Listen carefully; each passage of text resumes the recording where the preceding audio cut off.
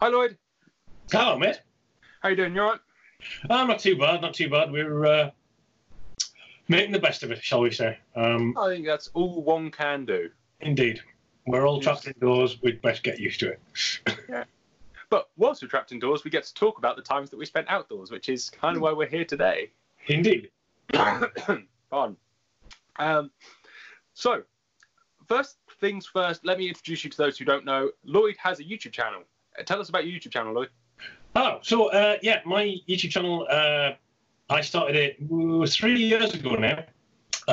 Basically, doing gun reviews. I had done some archery content on my channel, just messing about when I was an archer, and I had seen a blog post from John Henry, the guy who runs Isle Shooting Ground, asking for contributions for their social media, and I'd sort of strolled in the gun room and said, well, look, I've got this daft little YouTube channel. It's got like 100 subscribers. Do you want to? Shall we maybe try doing gun reviews? And I've been shooting in various forms since I was 14, so I've got a lot of history with this stuff. And photography and videography was always a bit of a hobby, and it just sort of came together. And I started doing gun reviews, and over time, the channel has developed. I've got now relationships with some of the manufacturers, and it's becoming easier to get hold of stuff. But most of what I do is secondhand stuff that comes in the shop. Although, like I said, nowadays it's getting easier. I can actually now reach out to the likes of GMK, RUAG, Browning Europe, etc., and I can get stuff sent to me to test and review. And that's what I've been doing. It's like I said, it's been going 3 years. There's over 100 episodes. It's a wealth. Some particularly good ones, actually. Some particularly good ones. I like your factory tour ones. They're pretty good. Yeah. Probably my favourite ones, actually. Yeah, the Perazzi trip I've done a couple of times. Once there's a video on the Bible channel, which is something that's scripted that we did with John, and then mine was a bit more freeform when I went over there to get my Perazzi done. And yeah, I've enjoyed doing it. It's something creative. It's a creative outlet for me. It's not my day job. I have a day job. But it allows me to do something fun, which I've enjoyed, and it's certainly growing. I mean, we're up to 7,000 subscribers now, which is small beer in the YouTube world, but they seem to enjoy it, and it's great content. It really is great. Painfully honest about guns, as you are. I'm not owned or bought or paid for by anybody, so I do say what I think. Which is, I think, has great value, but I think a lot of manufacturers disagree. Yeah. But hey, you got to be honest to yourself, whereas your opinion is completely valueless, and I think that's a really good aspect about yourself more than anything. I really like it. So, on that note, what are the favourite guns you have reviewed, and then more importantly, what guns do you own? All right, so guns I own. So I'm going to be doing a review on it very soon. I've got an old Remy 1100 that I picked up for 200 quid that's been sat in the cabinet.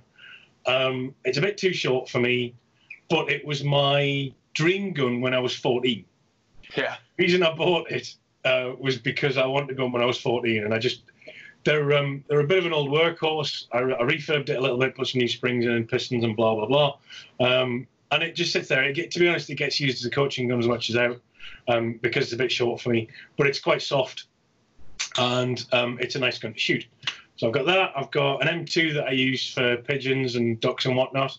Just a Comfortech 28-inch. It's just a bum basic. It's not the Comfortech. It's the absolute bum basic M2. Essentially, yeah. 28-inch. No bells and whistles. That's just. I like Benelli's. I like the smallness of the fore end. I think they've got a really nice shape of the fore end because of the lack of a gas system and the fact that it's an inertia gun. The recoil on it is really honest. I just find that there's no commotion like you get with a gas gun, and it's just a nice little gun to shoot. Yeah, I mean, best guns in the world.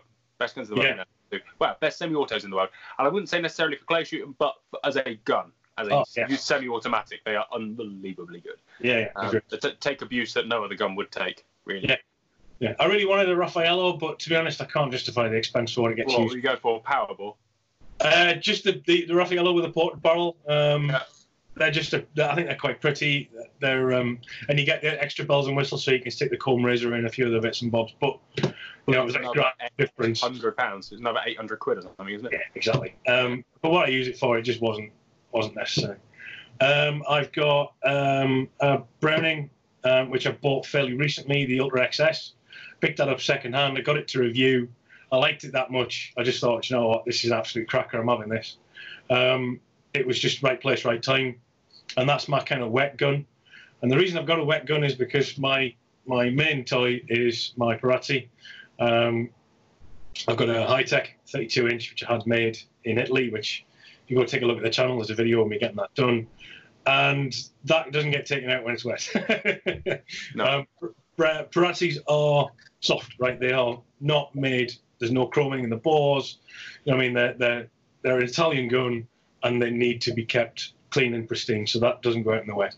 But as guns go, I mean, I'm going to be doing a review fairly soon on it, again, because I'm limited to what I can do, because I'm stuck in the house. So I'm going to be doing the Perazzi, I'm going to be doing the M2, I'm going to be doing the Remy, because that's all I've got. So, but yeah, that thing is just, the way I would describe it, now that I've had a good bit of time to get used to it, which is why there's been such a big gap, because everybody's been asking me, oh, when you're reviewing it, and it's like, well, look, I wanted to get the new gun syndrome out of the way, because every new gun's the best gun.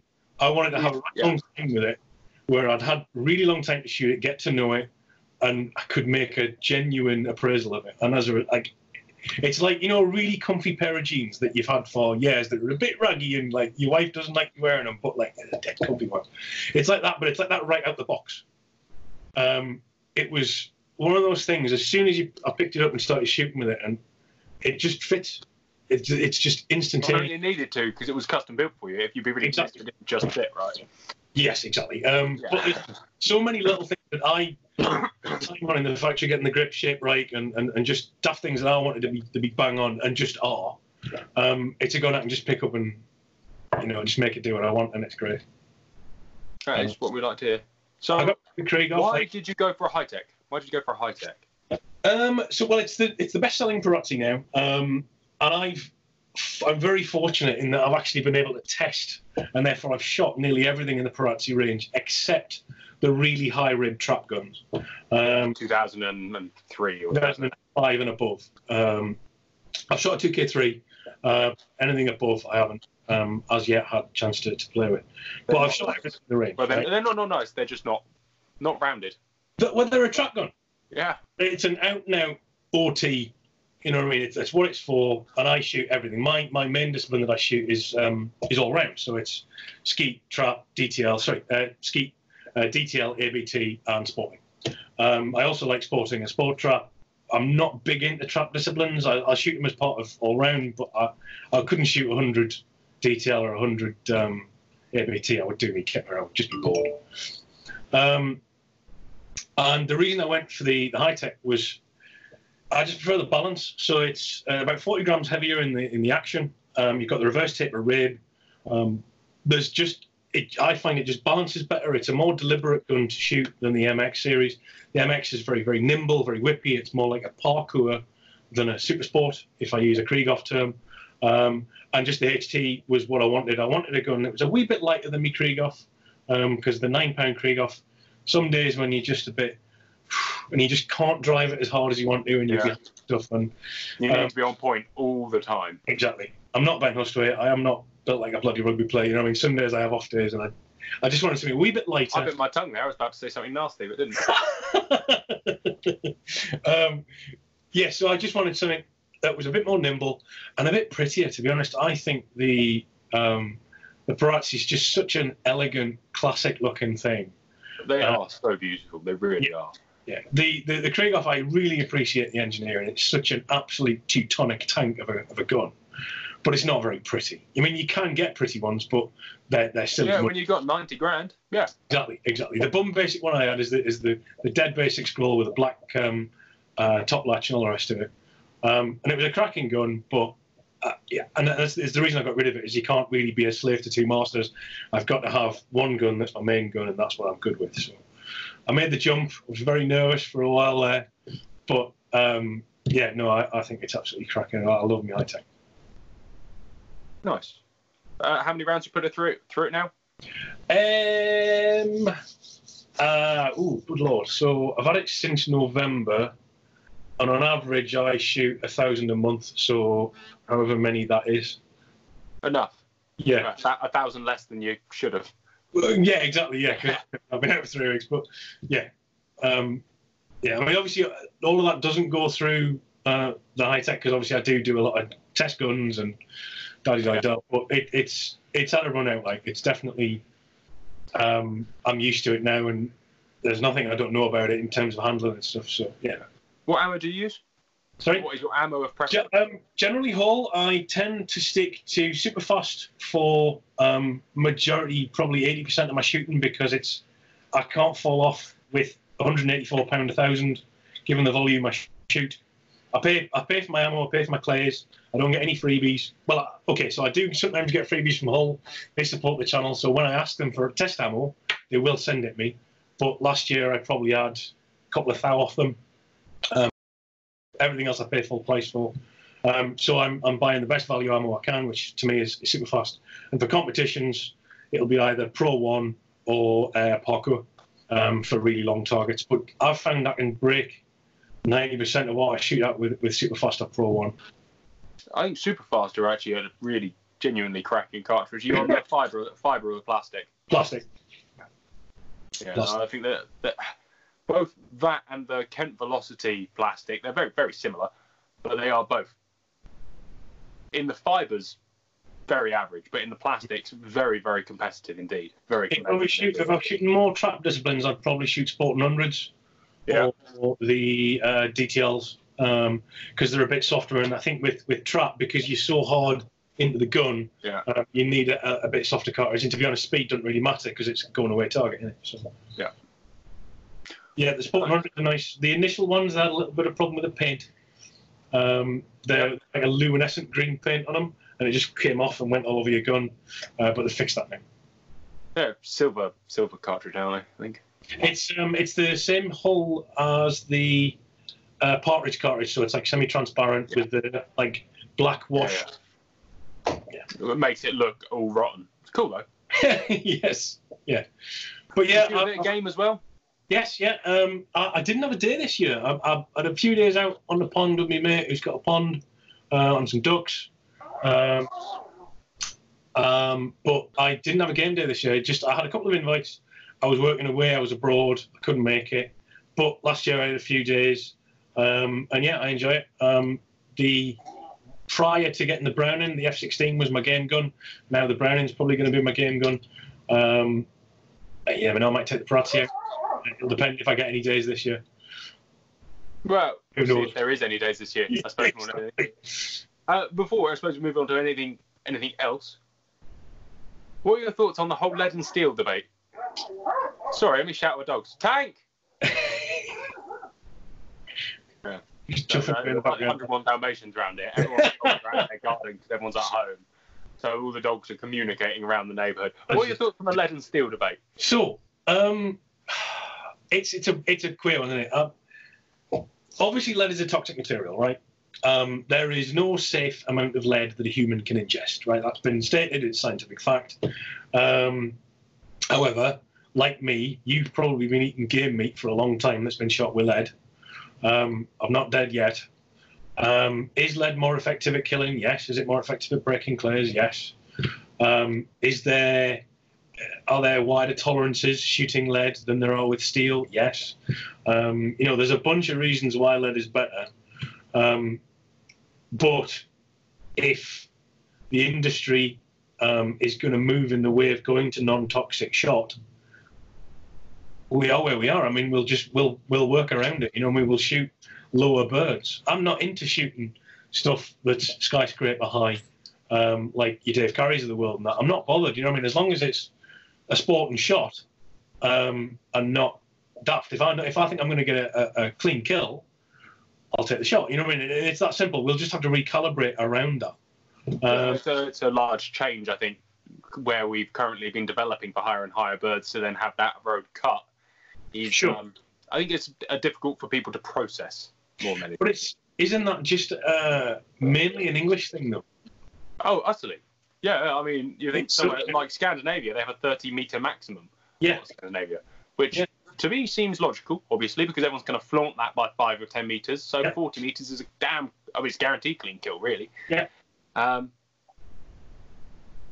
Yeah, I mean, it's not for me to put my opinion out at this point, obviously, but I do feel like you say about there being no lower tolerances for adults, and I would agree with that. That I personally am not bothered about eating lead shot game. Like, the amounts that I consume are so minimal, I don't think it makes a difference.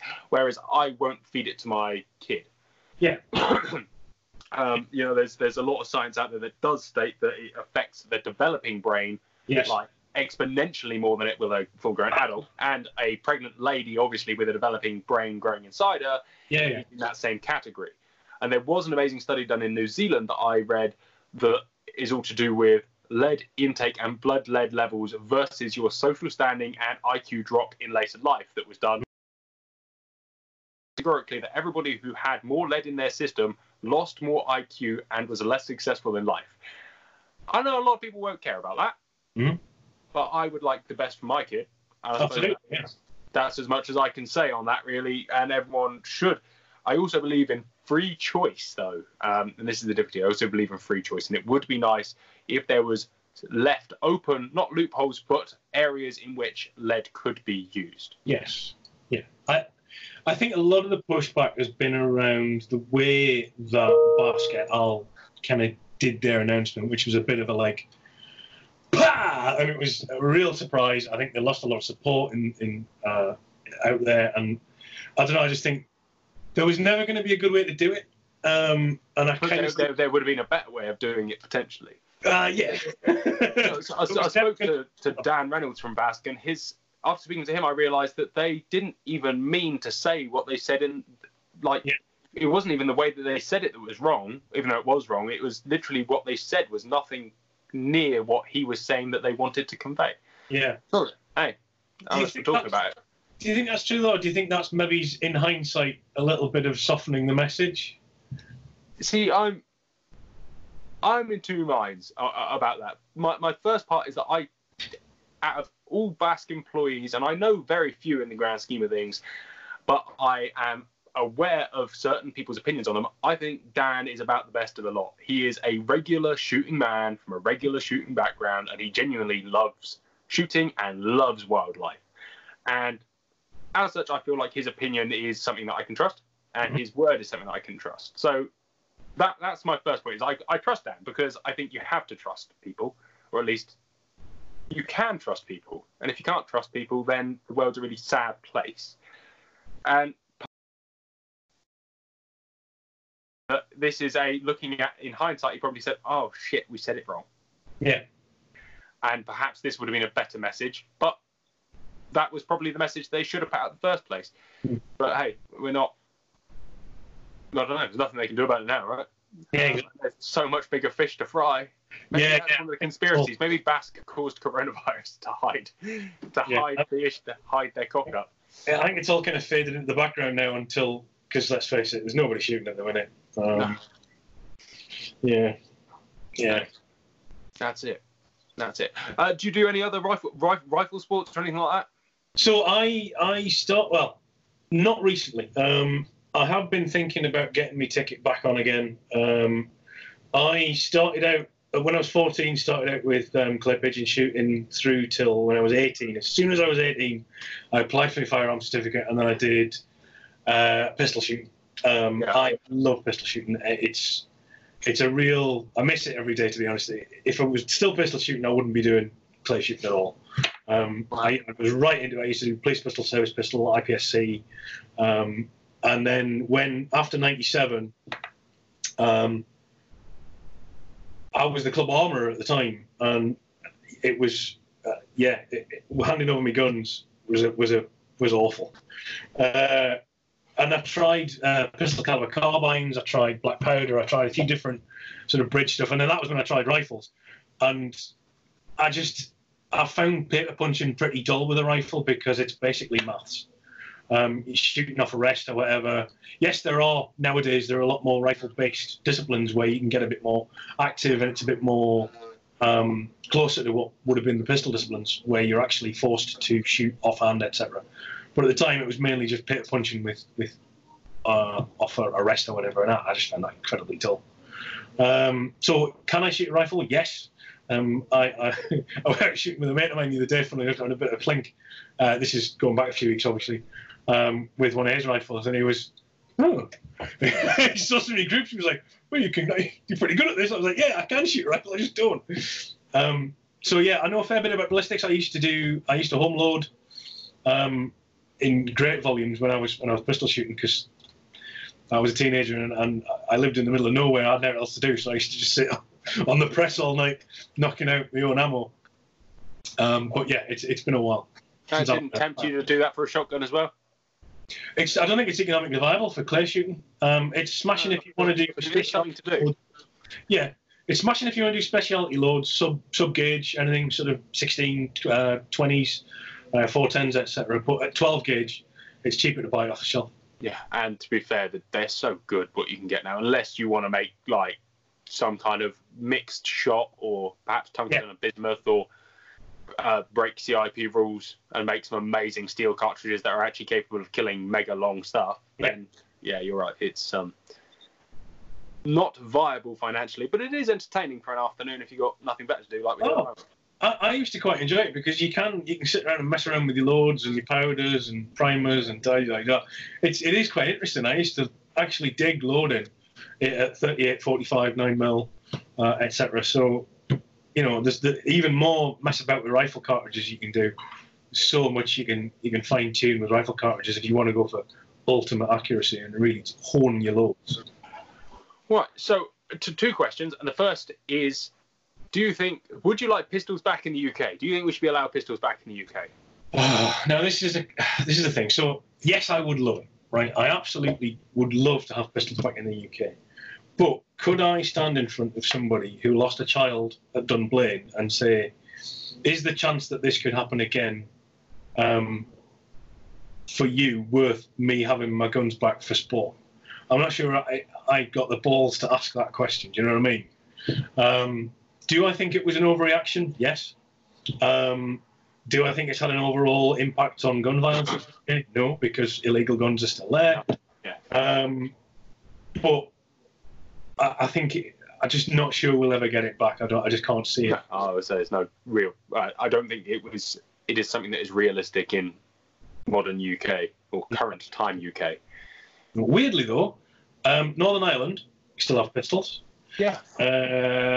Isle of Man, Jersey. Isle of Man, Jersey. Yeah.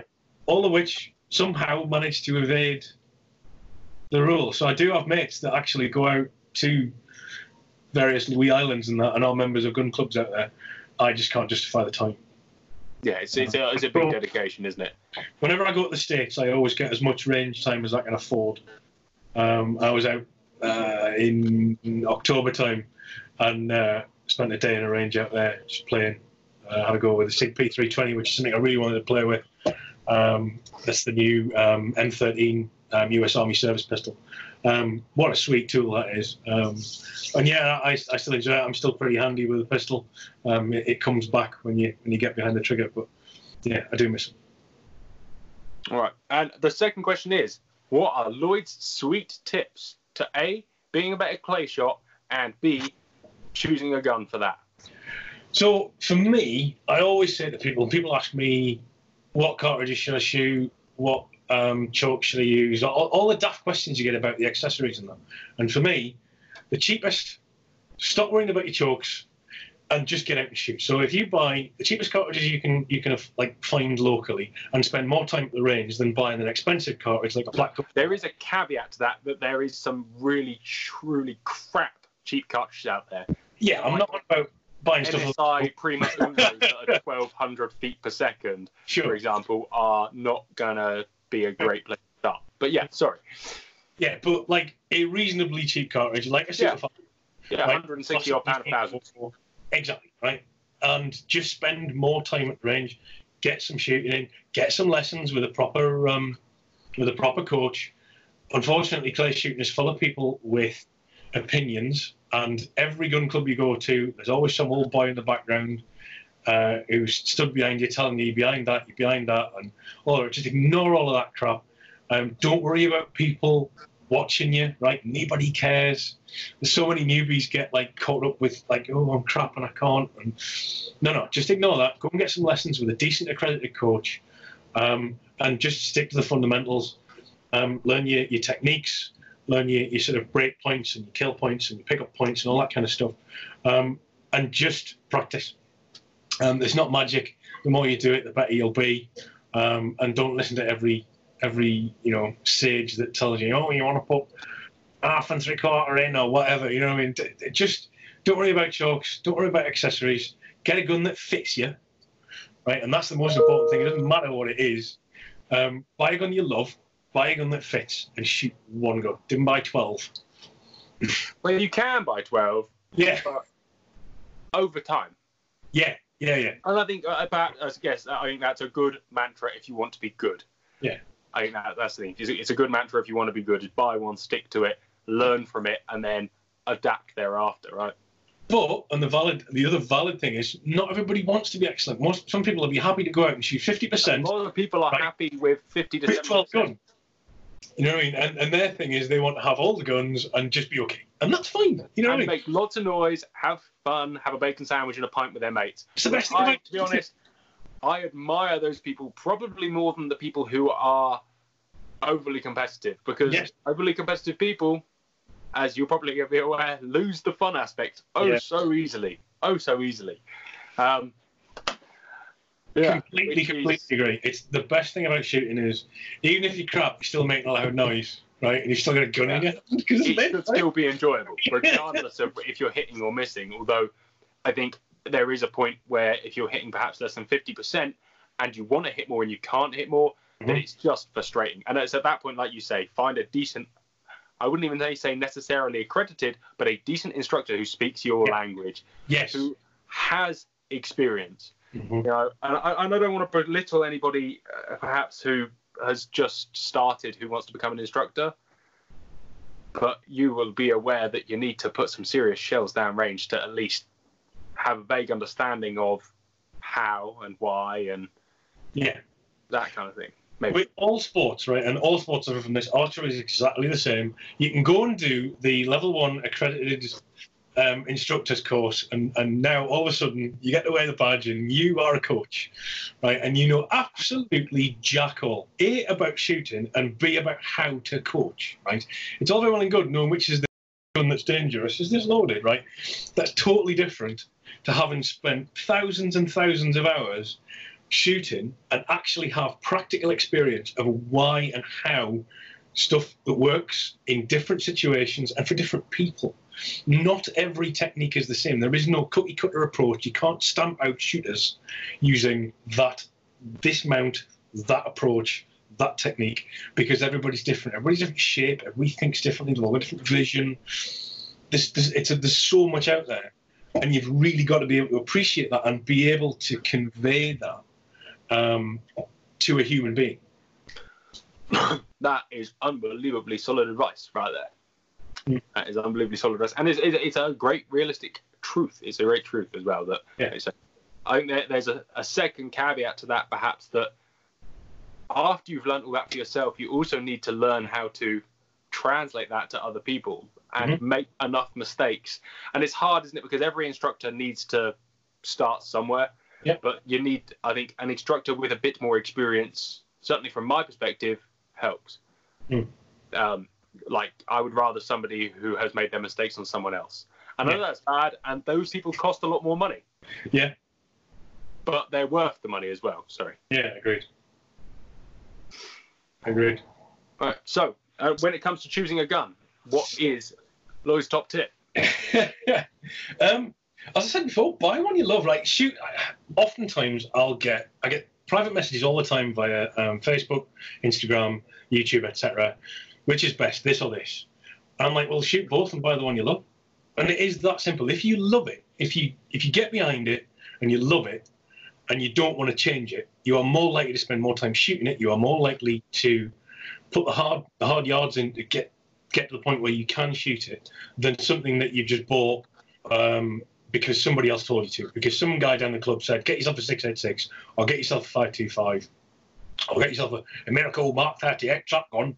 And You know it, mate. You know it. That is the ultimate gun to buy. Well, it may be that a Miracle MK38 shotgun is the right gun. it's Yeah. like a bloody, you know what I mean? And But you they're know, all good starting points as well. They're all good starting points. absolutely, or an 88 or a Yildiz. And I think, to be honest, this year, maybe not so much this year, but maybe next year, once we've gotten around all this, I think that Pro Sport's going to make a big dent in the newbie sales, where you would have traditionally gone at 686, 525. I think now that Yildiz is that middle road. Yeah, I mean, I don't know, sort of from what you're seeing on the grounds, but certainly, and the fact that we're opposite ends of this country, is around here, nobody new is buying into the Beretta or Browning market now. Everybody is buying a Turkish gun. Like, it is like nothing you would have ever believed would happen 10 years ago. But everybody's coming in and spending, certainly from the shop perspective, they're all going, I'll buy an ATA because it's 600 quid and it will do me as a gun. And they are not bad. No. I think there's better out there for the money, but we're all different, like you say. That's the benefit experience. And I suppose, a bit like yourself, you have the guarantee of knowing people who can help if it does break. Whereas just having a warranty on a gun from a manufacturer is so much sweeter a deal for so many people. Yes. I think it's when you look at the value proposition of something like that, as long as you walk into it eyes wide open, you spend 600 quid on a gun, you know that when you fetch it back in 6 months' time, you're going to get paid 150, 200 quid on it. You know what I mean? Realistically, and you accept that, and maybe that becomes your rough gun. That's the one that gets chewed by the dog, and you just leave it in your cabinet and you don't sell it. Then fine. Absolutely. Or you keep it forever because 600 quid is still quite a large sum of money to many people for a hobby. And that's the double-sided thing there is actually a way for so many more people to buy brand new quality guns for less than a paycheck. Yes. Which is where a lot of guns look like, depressingly, is they look like a lot more than a paycheck. I think it's good that you said that, actually, because I think it's really easy once you've been in the trade, in the sport for a long time, the sort of entry-level stuff at 1,200 quid doesn't seem a lot of money anymore. But when you start shooting, how much? I don't even know if I like it yet. I don't want to spend 1,500 quid on something I've not tried. Like, you wouldn't go out and buy like a full set of like the world's best golf club. You know what I mean? You get them knacker ones from Argos. Yes, to go and give it a go to see if you're actually into it for a bit before you realise that yes, I am, or no, this is the worst sport in the world. I'm going to take up shooting. Yeah. Maybe, I don't know. I've always fancied golf, but no, it's a bit quiet. No, I tried golf once. I got hired out of the clubhouse because I wasn't wearing a collar, and that was me. Never going back. But yeah, going back to the Sorry. What's the best gun? There isn't. Honestly, there's so many guns out there at different price points. They've all got goods and bad things. And yes, there's some guns I've given a pan in. So what is the worst gun? What is the worst gun? Yeah, let's play that game. Ooh. I think that we are 36 minutes into this, and those who will not like what you're about to say will not have watched this far. That's a fair comment. It is the Farbom Axis RS12. You really didn't like that? I hated that gun. It just, everything about it. And everybody I gave it to went, like, the amount of it went, because just everything about it just felt wrong, right? The checkering, the shape of the pistol grip, the mount, the comb height, everything was just awkward. It just felt like, I don't know, it was like a gun made out of Lego. Everything went off the corners, and I thought it was a great gun. I've shot a QRR one quite a few times, and I thought it was a really nice bit of kit. Like, for the money, for the spec. It's not the Guerini that it's sort of emulating, obviously, in the range. But I guess that's just the beauty of personal preference. Absolutely, yeah. We've all got a personal preference. That, I think, was the one that I disliked the most. That was the one that I had the hardest time reviewing, because I always try and put at least a slab of shot through anything and everything. Way! Right, I've gone for a fool there. Easy, Tiger. I'm coming back. Hold on. Oh, this is embarrassing. There we go. We're here. Boom. Hello. Yeah, I always try and put at least a slab of shells through anything that I test. And that was the gun that was hardest to, shall we say, maintain. I ever so didn't want to shoot that gun. It just horrible. What else did I hate? I hated the 725 Mark II. Okay. Not the just S2. Yes, purely because the stock was like it was like a log. And it's funny enough, I interviewed David the other day because obviously the new one's coming out, and they have slimmed down that stock and they've slimmed down Instagram. Which actually feels like a gun a human can shoot now. And of course, the one that I probably got the most hate mail for was the 686 Silver Pigeon. I'm not a fan of it. I think the old ones are lovely. Right? I've actually bought older ones, and I've had older ones, and my wife had a 686. But the new ones are high volume, mass-produced guns, and I just don't think they're as nice as people think they are. Trigger pulls are crap. I think they suit a smaller subset of people because they're very, very thin. They're very little guns, in my opinion. A lot of people pick them up and they look like toys. And this is going to be super unpopular because a lot of people love the 686. But not my cup of tea.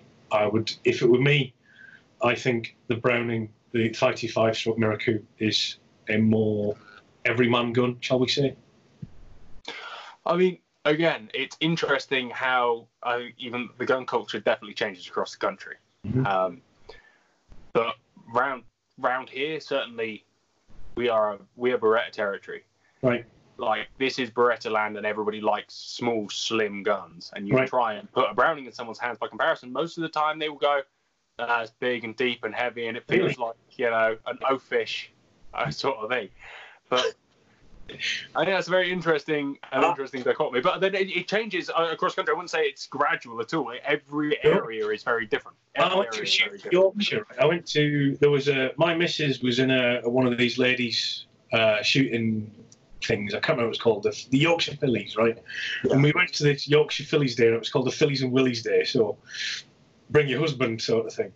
And I was literally the only man on the ground who didn't have a Browning. All the women had them. All the blokes had them. My missus pulls a siren out, and it was like, "Hey, you've got a siren? What's that? Caesar Green, eh?" And I pulled out my Krieg off. Jesus Christ! What's that you got there? A posh one? Honestly, it was like it was freaky. Everybody had Brownings. It was great. Yeah. I guess it's I don't know. It just goes to show that so much of gun buying actually is just contagious, psychosomatic community crap, which is great. Mm-hmm. But it just shows how deep that is in our heads to buy something that makes us belong, regardless of our friendship group or anything like that. I mean, I'm blessed with having a group of friends, and none of us would like each other's guns. Oh, and we all shoot them, and we're all not assholes about it, but we all own our very own specific things, and we all like our own specific things. I think we probably only do that just to be particularly special.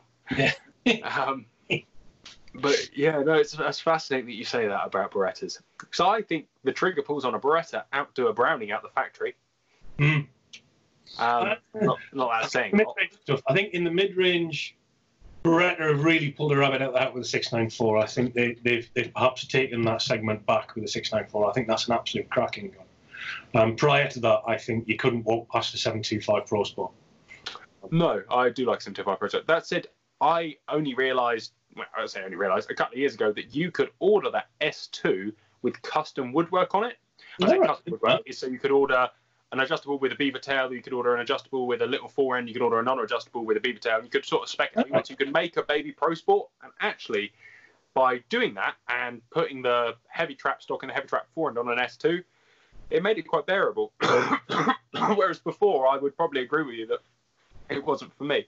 And I would agree that a Silver Pigeon isn't for me in the way that it shoots, because ever since they dropped doing fixed chokes in their low-grade guns, I think that was a bad handling. Although they're not bad, they used to be something that you could pick up and it felt like a bit of a lightning bolt in your hand. You can get it where you want. And now, I wouldn't say it's a struggle, and this is the difficulty, isn't it? That actually, like you say, it's hard to remember what it was like at the beginning versus where you are now. Yeah. But one has to not be an arrogant twat sometimes, as we all know. Yes. And it's hard that actually at the beginning, all of those features that I now hate, which are prevalent perhaps in Silver Pigeon Sporter 30-inch multi-choke out the box, which just doesn't feel or shoot nicely. I took one to the Brett Wells, ended up throwing it in the bin after stand 5 and taking a DT11 off of Geordie, one of the guys who worked for GMK. And guess what? Suddenly, and it wasn't the gun fit because both were too short and all this kind of thing. It was the fact that that gun responded in a way that a more mature shooter would appreciate rather than a less mature shooter. Yeah. And that actually probably isn't the fact that it's a crap gun, but probably is the fact that it is just designed for a new shooter. It's designed not to be responsive and intuitive. It's designed so that somebody goes, oh, so there's my break point and there's my kill point. If I put the gun there, bang, break. As opposed to you or I who'd go, all right, stand in the stand, there, bang, smash. Yeah. Bang. Or maybe smash. Yeah, hopefully. Yeah. I do think the 686 is probably a better choice as a game gun, mind. With it being a bit lighter, a bit nimbler. I don't know. As a field gun, and certainly like the 687 EELL, I'm certainly not going to argue with that. You know, I think they're cracking. Yeah, but they make them in a fixed choke, which suddenly makes it a really gorgeous gun. That's a fair comment, yeah. An absolutely gorgeous gun. So, good mate of mine, Ant, who's been on the channel a few times, he's got a 30-inch fixed choke EELL, and it is sexual. It's a beautiful gun. But he also, before that, had a 1995, 1996 686 Sporter, where they used to have that big fat rib on and the black barrel. Beautiful gun. And that used to shoot very nicely. And I can't really explain why. Because there's not. I know you said that they're just off a production run now, but they were back then too. Oh, true. I just think like if you look at the modern ones, like you pick up I actually think an Onyx would be a better gun because it's got less adornment on it and it's just got that engine turning on the outside. Yeah. I think the rolled engraving on the bum basic stuff just. But the 2019 onwards models are all laser engraved. Yeah, but to me, it's like you might as well just not bother. It's why I quite like the way the Browning are going with just like the brushed steel with a small lasered logo, and it just looks quite classy, and I think it works as a... Yeah, I think maybe the age of lying about engraving is over. Yeah. That's it. I had a look at that Classic, the EELL Classic, and that's all now done on a 5-axis CNC laser engraver. Very cool. Not a patch on what it was, because they used to be hand finished, and it kind of, I don't say it's a patch on what it was, it's very, very, very well done. But I would rather it was just a little 1 pence worth of high quality hand engraving on a completely plain action. And I think maybe, again, it's not viable. Maybe we should start gun makers. Can I borrow a couple of million quid? Oh, hang on, I'll just... No, I've just checked. I've left my wallet downstairs. Sorry. That's okay. But I know I've actually toured Studio Bottega Giovanelli. I've actually got the footage. I've never cut it together and made it into a thing, which I really should do. Obviously. For the lack of B-roll, when I was there, I was so like starstruck. I was kind of getting all this footage of the guns, and I never shot any B-roll. Although I should be able to use some of the B-roll from Italy just to sort of hang it together. I think people wouldn't care about B-roll just for the opportunity to see inside. It could be a low-produced film just to get to see the inside. I've got standard. There was so much stuff there getting made. There was Caesars, there was Perazzi, there was Holland and Holland. There was a raft of stuff getting made at different price points, and he took me through all of the different processes that they do, and like the masters that are working on guns that are a work of like a year, 18 months, versus the stuff that spends 11 hours on a CNC mill or whatever, that comes out, gets a maybe 2 or 3 days worth of finishing work and some gold inlay and whatever out the door. But it was ever so interesting because he took us through all the different techniques they use.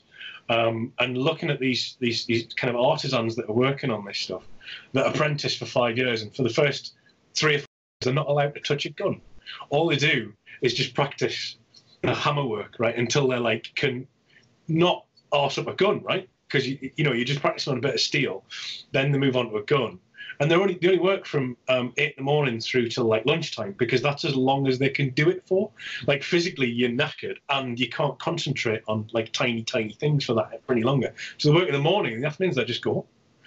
But that was so interesting. And looking at this, there was a pair of Parazzis that had gotten done that I've actually seen since that had like not matching but complementing scenes of gladiators fighting lions. You might have seen. I have seen those posted on their Parazzi Facebook. They are epic. I saw them get made, right? Honestly, like there was 2 guys sitting next to each other with their own little workstations and that, and they were just working away at these and that with the hammer and with the pick, where they're not even using the hammer because it's that fine. Epic, like. And then there was a guy working on a London Holland, and that was beautiful in that area. It was really nice, but it gives you an idea of the breadth and depth of the difference between what goes into a gun that costs $250,000 and what goes into a gun that costs $5,000 or whatever, and how much extra effort that is.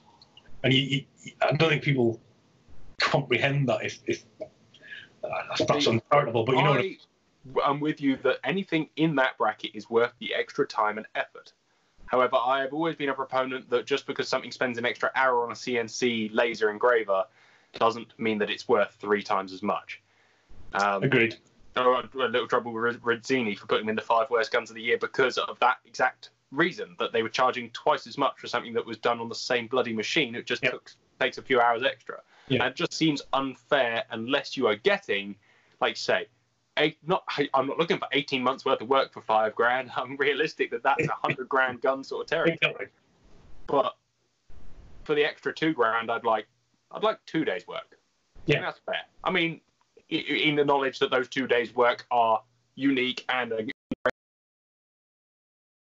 more importantly that they're not going to do more of them. It's more special. I don't know. I know what you mean. But when this is all over, I would say when this is all over, we were supposed to be going out to Italy, but that's probably going to be cancelled now. Oh yeah, I think it'll be a while before that's safe, unfortunately. I'd just like to say, by the way, Mario, Fabrizio, I hope you guys are doing okay. Yeah, watching. All their factories are shut down over there. It's going to very much impact what we get over here, and I expect price-wise it's going to impact what we have, because there's no reason they wouldn't put up prices. Yeah. Because people still are wanting guns, so hopefully there's going to be a little gun buying boom after this, because people are trapped at home, bored out their skulls. But what will be interesting is, if you want it, my suggestion would be that it would be best to buy it as soon as the shop is reopened. Yeah, exactly. Because it could be a short-lived thing otherwise. I think prices will definitely get whatever on the shelf stock is available and get them bought if you want one now. Yeah, it's going to be a tough time. It is a tough time for all those gun makers out there, and across the world. I don't think anyone with a factory is a bit bollocks, but obviously we're looking at our insular little shotgun section. Yeah, exactly. It's a flea on a gnat's bum of the world economy, and and such a niche market. But it's a market that's important to us. So yeah, indeed. Mate, thank you very, very much. I've enjoyed Lloyd's top tips more than anything. Lloyd's top tips were very handy and actually extremely sage. I think anybody watching should actually pay attention to those. And mate, thank you very much. And hopefully after all this has gone away, we'll hook up north or in the Netherlands to you. You would probably call it. And go out and mash some clays. Absolutely, love it. Take care, mate. Take care, man.